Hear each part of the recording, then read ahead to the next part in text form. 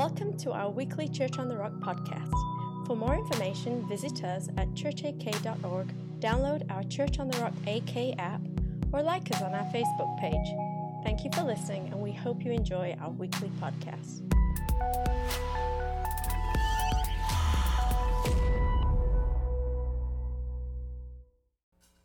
We were first drawn to foster care when I was working as a psychiatric nurse for adolescent boys, and I saw the abuse that was done in their homes and sometimes in their foster care homes as well.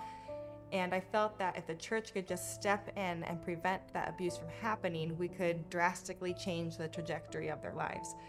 And it got to the point that I could no longer look at them in the eyes, knowing what I knew and seeing what I saw, and continue to do nothing about it.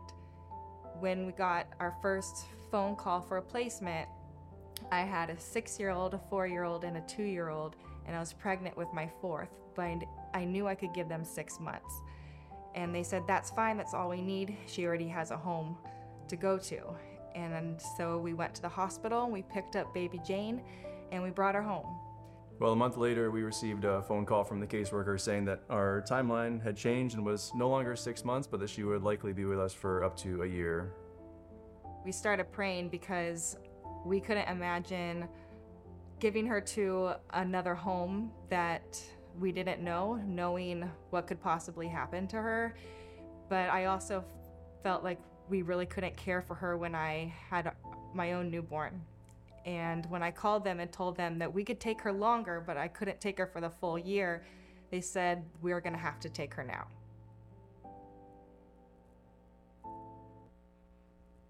And you're thinking, what's next? You're going to find out what's next. Of course, that's Scott and Hannah. They're part of our congregation here, Faith Community here in Palmer Campus. And you're going to hear their story unfold in another video coming up later in this message, as well as the next 2 videos next week. And they're a great example of someone who has been accepting God's challenge in their life to step out and stretch. Of course, that requires faith community, a circle of support that we talk about as we move into the stand, and especially as we emphasize foster care and adoption and safe families and all the things that we participate in as a church. And they discovered in their own journey and challenge that they faced that they needed a faith community. They knew that they could not stand alone. And that's what we're talking about today, to do not stand alone in life. And you are so blessed to be part of such a powerful faith community here, right here at the Palmer campus, because we have incredible people that offer sacrificial help beyond. Tremendous giving capacity here, even in this congregation. And so we're going to be looking at Ecclesiastes chapter 4 and talking about why we shouldn't stand alone.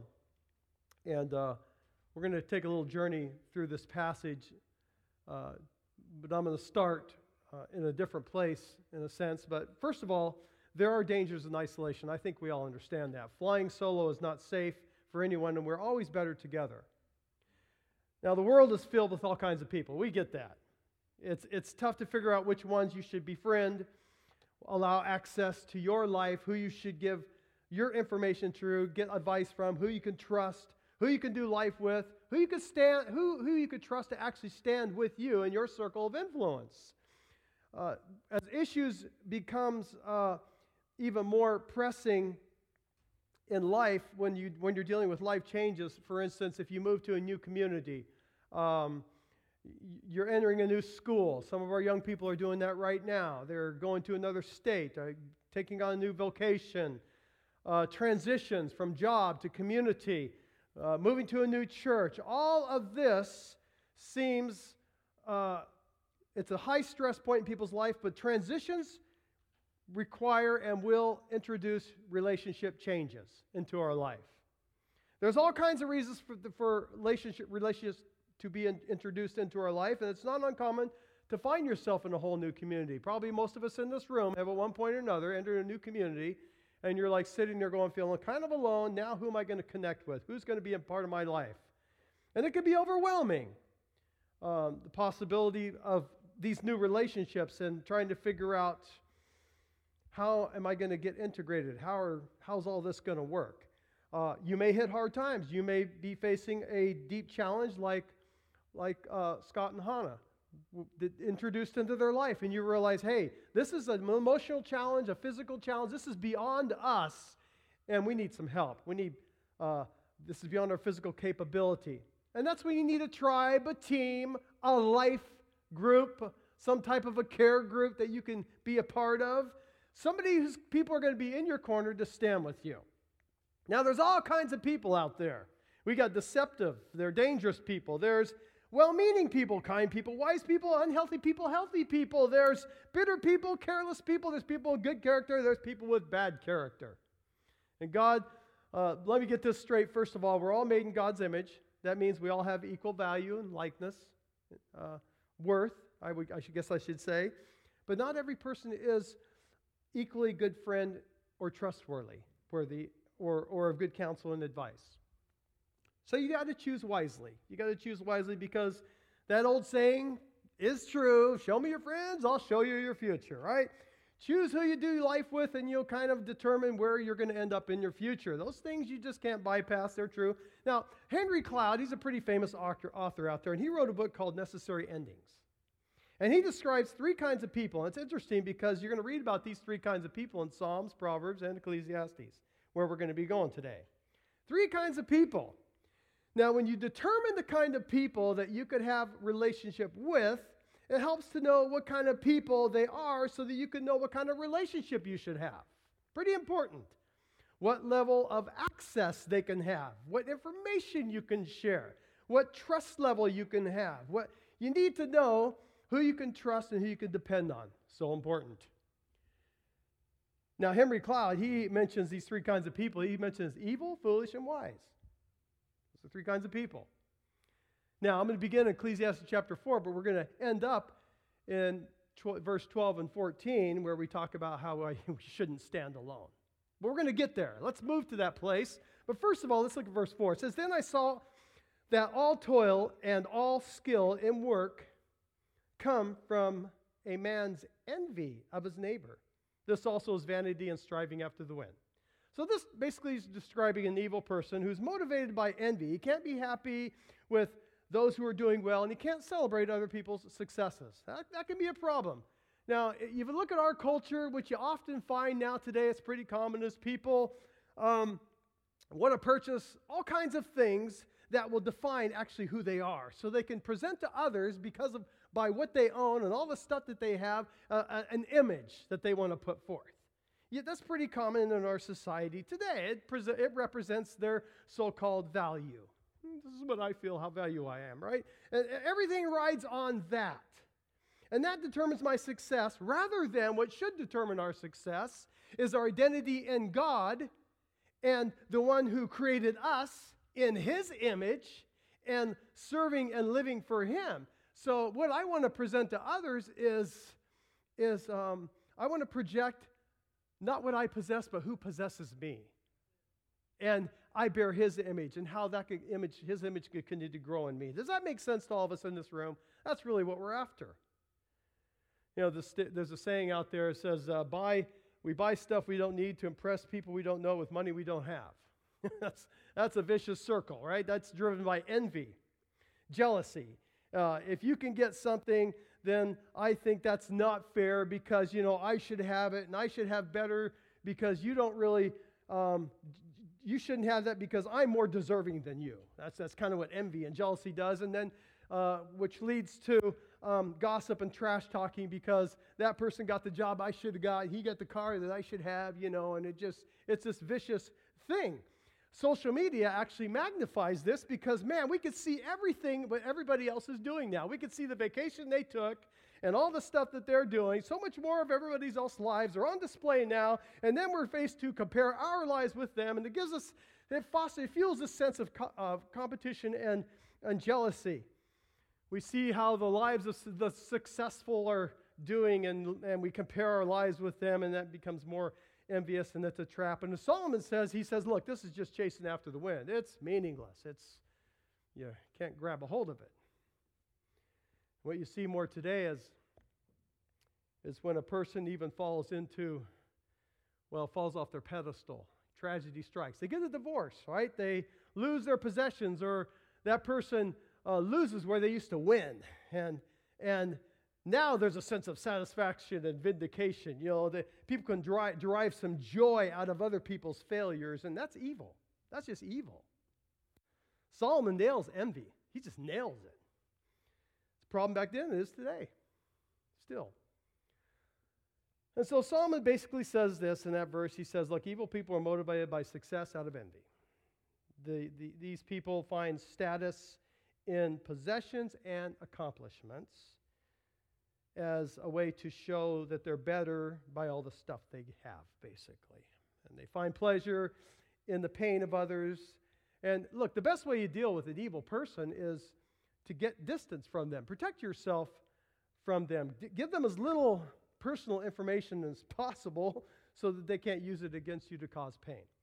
Now, let's look at the foolish one. Then Solomon takes another step to verse 5, and he says, the fool folds his hands and eats his own flesh. That's interesting. Folds his hands, eats his own flesh. In other words, he brings ruin upon himself. Folding of the hands is a picture of somebody who's very irresponsible. So foolish people are prone to be lazy, right? Foolish refuse to learn. They repeat bad decisions, the same bad decisions over and over again, and they'll argue with anybody who might try to offer some help. So foolish people want the world and everybody else to change so that they don't have to change. They won't take responsibilities for their lives. They're actually irresponsible, but they're very clever in a sense too, because they know how to push their responsibilities onto responsible people. Anybody ever been in that situation? And the responsible people are the ones who enable them by paying their bills and bailing them out and dealing with their mess and enduring all their pain and folly so that the foolish person never has to feel it. That doesn't work. So the best way you deal with a foolish person is consequences. Amen? Come on. Anybody ever have to deal with your own consequences? It makes you want to change, doesn't it? Yeah. Since arguing with them doesn't do any good, taking responsibility for them only makes them more foolish. So the most loving thing to do is shift the pain of their foolishness back onto where it belongs, onto them. So in this way, they kind of get motivated to change, make changes in their life if it's painful enough. That's why Proverbs says the guy doesn't go to work unless he gets really hungry, right? So the issue is not how intelligent or educated someone is, whether they commit sins or make bad decisions. Really, the main difference between evil, foolish, and a wise person is their hearts. Their hearts. God's always going after the heart. Wise people want to know truth. They want to learn from it. They want to become more godly. So foolish people want to argue over truth and not change and remain stuck. Evil people hate the truth, refuse to change, and cause harm to others. Which brings us to the wise person. Let's look at the wise person now, because we all want to kind of get wise people in our life, and we want to become wise. So verse 6, he says this. Let's look at the wise. Better is a handful of quietness than 2 handfuls of toil and striving after the wind. That's a wise. Here's a way to live your life if you're wise. Now, an evil person lives out of envy. A foolish person lives out of irresponsibility. But a wise person lives their life, according to this, quietly and with contentment, in a sense. Better to live your life with 1 handful of quietness over here, okay, rather than 2 handfuls of hard work and chasing after the wind. Something you can't grab. In other words, you can have so much going on in your life, you can't keep up with it all. Anybody been there? You're just overwhelmed. You're overburdened. That's when you need someone to stand with you. You need a circle of support to come in. What drives that? Well, maybe you just have so many demands on your life, and we have seasons like that where you've got 2 hands full. Maybe you're overcommitted. That can happen. We've all been there. Maybe another one is, by nature, you're a winner, and you're just going to get after it till you're just overwhelmed. Maybe your self-esteem depends on it. You can't say no to somebody else because you don't want to be the bad person and let them down, so you have to say yes to everybody. That could be a problem. Maybe you just have seasons where life just gets busy. It happens to all of us. Both hands are full. But he says, better to have a handful of quietness, in other words, peace, and one handful of work, in a sense. So you've got one handful, this is a balance in life, one handful of work and one handful of openness, quietness, where you can help and serve and bless and hold someone else who needs it and be available to help and care. Give a hand out, a hand up. We all want that in our life. I think we need to have that balance. Now, some are so busy with priorities and they're so far out of whack that they never even have time to come in here on a Sunday morning and lift both their hands to the Lord who gives them all things. Now, that could be a problem. Well, having more, achieving more, being more, owning more won't make you more happy. I think we get that. It's chasing after the wind. Wise people approach life intentionally and purposefully because they want to grow in godliness and not make the mistakes over and over and over again. Wise people, they want to receive godly instruction and correction. Anybody out there in that category? You kind of, I want to learn, I want to grow. Of course I do.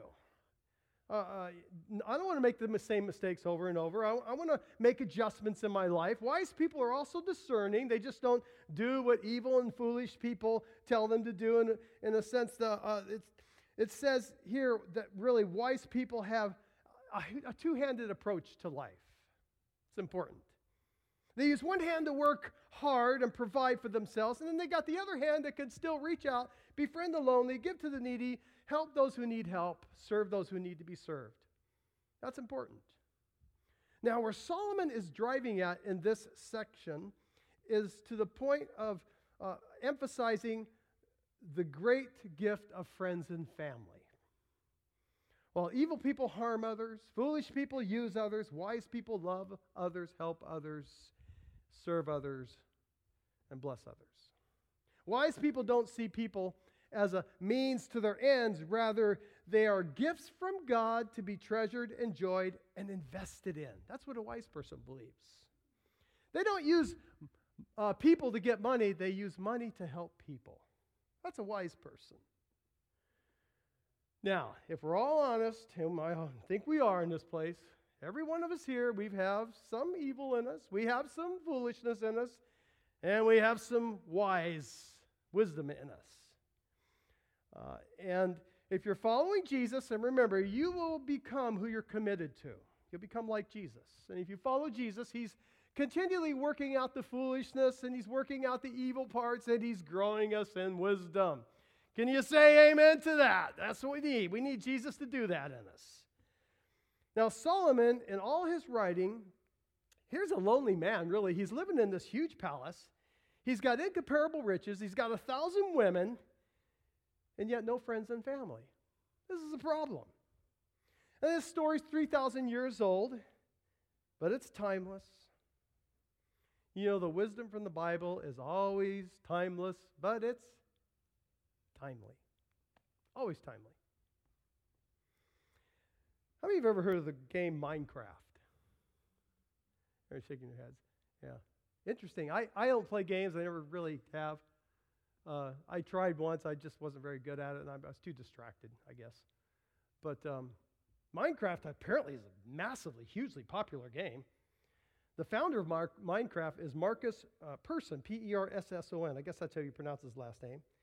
Now, he created this game, and he sold it to Microsoft for, get this, $2.5 billion. Good on him. I mean, really, that's the American dream, right? I mean, he invented something, he sold it, and now he's independently wealthy. Now he's free to do whatever he wants to do. He's living the dream. I mean, yeah, way to go.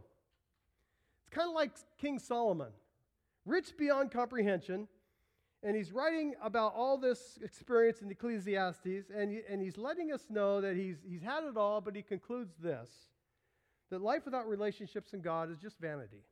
It's here today, gone tomorrow, meaningless, chasing after the wind, void of purpose. Now, back to this guy, Marcus, who created Minecraft. He retires, and he buys a multi-million-dollar house. And he just has constant parties. Life has got to be good, right? No pressure. Just spend money, do whatever you want. But this is some of his quotes. Listen to this. This is amazing. He says this: the problem with getting everything is you run out of reason to keep trying. Life without purpose. And human interaction becomes impossible due to imbalance. Imbalance. What's his imbalance? I mean, Ecclesiastes says it's better to have one handful of quietness and two handfuls of hard work. Well, the imbalance I think this guy's experiencing is he's got two handfuls of nothing but emptiness, play, good times, and no purpose. Just, He says, not good. He goes on to say this: hanging out with a whole bunch of friends and partying with famous people, able to do whatever I want, and I've never felt more isolated. Boy, is that an epidemic. You hear that more today. He's got people all around him, but he's lonely. Not uncommon today. Then he says this: when we sold our company, the biggest effort went into making sure that the employees got taken care of. And now they all hate me. The last thing is this: found a great girl, but she's afraid of me and my lifestyle and went to be with a normal person instead. That's sobering. Now, people look at Mark as persons of the world and they say, that's what I want. But is it really? It's not all it's cracked up to be. You can have all the money in the world and still want things that money can't buy, and that's family, friends, and peace with God. A wife and a normal life to him sounds like an escape from the prison of lonely success. He's standing alone. He's got no one standing with him. And his findings really are the same that Solomon's talking about and wise people pay attention to. Solomon, he's lonely and he's sitting on a pile of money, and then he reflects on the benefits of having invested really his energy now into what's important, real relationships, friends, and family. He says he goes in that direction. Obviously, relationships are the greatest value we could ever have. It's the greatest treasure that we could ever enjoy, and the only thing you're going to take to heaven is relationships and your character. That's it. So what are the benefits of these relationships, of having people in your corner, standing with people? Well, let's look at that, because we're going to move to the next level here, verse 7 and 8. This is what he says. It's about sharing first. Again, I saw vanity under the sun, one person who has no other, either son or brother. Yet there is no end to all of his toil, and his eyes are never satisfied with riches, so that he never asks, for whom am I toiling and depriving myself of pleasure? This also is vanity and unhappy business. What's he doing? He's describing someone who is all alone, yet working hard. I mean, he's saying, why would I work so hard if I got no one to share it with? No one to hang out and share it with? What good is my boat if I don't ever have time to take it out and have somebody to go with me? What good is my fishing pole? What good is my big house if I never have anybody over? He's just saying, why all this hard work and yet no relationship? When we know that being blessed is not from getting, but giving, sharing. Joy comes from contributing, not consuming. Joy comes from giving, not taking. That's why God is the most joyful, is because he's the most generous. Now, friends and family are here, there hopefully to enjoy by sharing with them what God has given us. I think back when Lori and I, when our kids were small, we were always on a very extremely tight budget. A lot of times more month than money. And our houses were always really small. We moved a lot, and houses were small. Didn't have all the toys and trips. If we went camping, my dad had this big canvas tent we borrowed. And Christmas time, we got creative, and we buy a little gingerbread house, and the girls loved putting it together. And we found we did the simple things in life. But boy, were we rich. Man, were we rich. I reflect back, and small home, lots of noise, kids laughing, kids crying, great family memories. Man, were we rich, and you can't buy stuff like that. And our girls still talk about all that today, to this very day, and that's what makes life so full. We didn't have to have all the other stuff. We couldn't. There was no way. Boy, what rich times. And that's a family history that was worth living. Here's another benefit, helping. Solomon moves on to verse 9 and 10. He says this, 2 are better than 1, because they have a good reward for their toil. For they fall, and then one will lift up his fellow. But woe to that person, woe to him who's all alone when he falls, and he's got no one to pick him up, no one to help him up. Now, we do fall. We don't always win. Life is tough. We have off days, bad days, failures, mistakes, and hurts. Life is full of wins and losses, ups and downs, good times, bad times. We stumble, we fall, and we got to have somebody there in our corner to pick us up, to help us. Sometimes this is emotional, sometimes it's financial, sometimes it's physical, sometimes it's spiritual. It is all over the place. And when times are really rough, who do you have there for you? Who's in your corner? Let's go to this next video. When we first heard that Hannah and Scott were getting a foster placement, the Lord put it on our heart to pray for baby Jane. And while we were praying, we just really felt that the Lord put it on our heart that they would need rest. And so then we offered to take baby Jane for the weekend. And as the weekend approached and got closer, we found out that through Hannah and Scott that her placement was going to be extended. And that's when the Holy Spirit told me to offer to take her. And so I offered to take her, and I knew that they needed the help.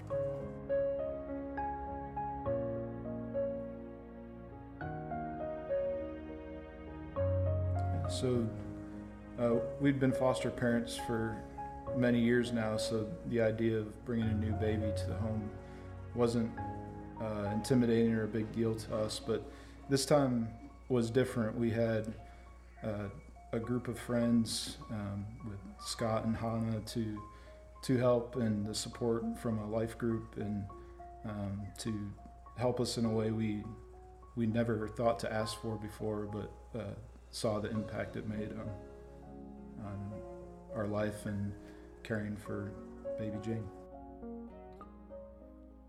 And of course, Matt and Ashley are sitting right over there. Thank you guys. Good job. And it's, they're part of, this is a circle. This is the circle there in the life group. And they stepped up.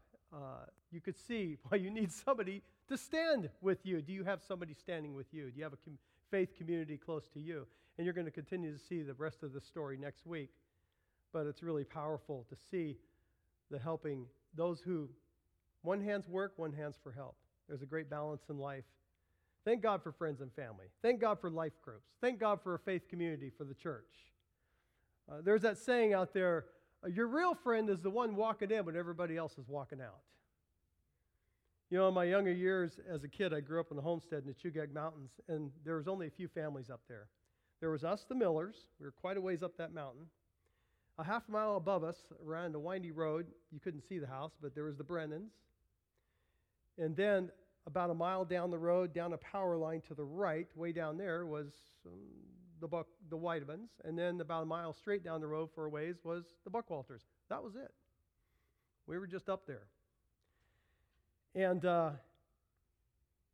we helped each other. We depended on each other a lot. Nobody had to, all you had to do was just ask, and they were there for you. There was this unspoken code of homestead ethics, and it was just, you were there for the other families. You just stepped up. And I find what's interesting is today we pay people to do what we used to do for each other out of friendship and being a good neighbor. Back then it wasn't like that. You had people in your corner. Now, even in a perfect world, God told Adam, he said, it's not good for man to be alone. And so he gave me to stand with him. And we need people with us. We need people to stand with us. We need people. And so this brings us to the next one, comfort. Ecclesiastes chapter 4, verse 11. He says, again, if two lie together, they keep warm, but how can one keep warm alone? And he's using the analogy of two people huddling together to keep warm. It's almost like survival. But when what he's getting at is it's just not good to stand alone. Now, solitude could be healthy. If you need that quiet time with the Lord, you need to recharge your batteries. That's good. But isolation, when you're all by yourself and you're cut off from people, that's sad, that's lonely, that's depressing, and that's damaging. That's not healing. And the world is a lonely place, and people are living their lives more alone than ever before, more by themselves, away from family. Technology can be a blessing in this way, because when there's no communication or way to connect, then technology provides that. But it can also become a replacement for what really needs to happen, and it can eventually make things worse, because you can never replace the ministry of presence. Intimacy requires proximity. And you can't have a healthy marriage just on texting and FaceTime alone. You can't have a healthy friendship just on Facebook alone. You can't replace presence. You got to be present. And God understands the ministry of presence. That's why he sent Jesus Christ. That's why God came to be with us. He entered human history to be with us, to experience with us, and to walk with us, and to interact with us, and to physically be with us. And that's why Jesus promises never to leave us. That's why he sent the Holy Spirit to be with us. Could that be the reason why when you walk into a hospital room, you see a bed, and what do you see next to the bed? Empty chair. The hospitals knew they need to provide a place, a space for that friend or that person that's going to come in and sit with that person who needs comfort, needs help, needs a friend, needs a family. Well, the last one is protecting. Ecclesiastes 4, verse 12. It says, "And though a man may prevail against one who is alone, two will withstand him. A three cord is not equally broken." Let me give you another homestead illustration here, okay? Is that right? I don't know why this is happening, but growing up on the homestead, we had a dog, a family dog. He was a collie.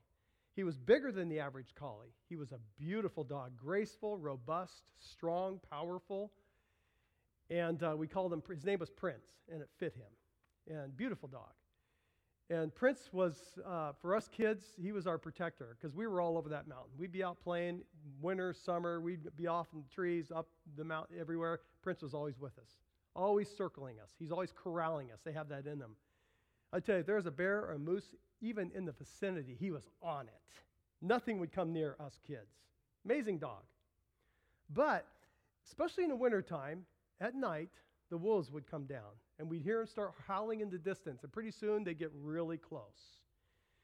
And we did everything we could do to get Prince in the house. We did not want Prince, although he wanted to protect his turf, to get in a fight with a pack of wolves. That would have been devastating. So, no, Prince, you don't need to protect us, but you come in the house because we're your circle of protection. We need to protect you. And this world is a dangerous place. It's full of evil people who want to harm you, foolish people who want to use you, wolves, hackers, scammers. As I started talking, there's all kinds of stuff you got to watch out for. There's all kinds of abuse out there and threats at every level. Dangers. I'll have the worship team come out. Solomon uses the analogy of a fight or an assault, where one person's fighting two people. It's certain they're going to lose, because you got to have somebody to cover your back. And this is what it's meant when friends say, "I got your back," or a soldier says, "I got your six." Because you got two people standing together against one coming at you. You got a better chance. But the chances are even stronger when he says you got three, a three-strand cord. Who could break? We all need people looking out for us, standing with us. We all need a circle of support. Students, if you're in here today, or kids, you should thank your parents for getting in your business. Vigilance and protection is born out of love. I'd rather have a parent that's trying to be in my corner and being a little nosy because they love me, rather than just being uncaring and off and aloof. Thank God for parents like that. Be vigilant. So as we can move into this month of Stand, we're talking about being with those who don't have someone in their corner. We have the Stand event coming up where we introduce those who are interested, or those who are already doing it, of course, fostering adoption, safe families, or just families in general, marriages in general, people who need people in their corner, standing with them, the circles of support that are critical. And that's why in this fall season, we're challenging those who want to be a part of a life group ministry or study group or a group that has common interests, that have a circle of support. I got Zach and Sarah right here in the front, and Zach will be at the Welcome Center on the way out. If you're here today, as we begin to assemble groups and put things together, if you want to facilitate a group, you want to lead a group, you want to do something off Right Now Media, or have a special interest, or you want to do one off of the sermon today, you're going to sit out there and write a few questions down and have a sermon group, or whatever you want to do.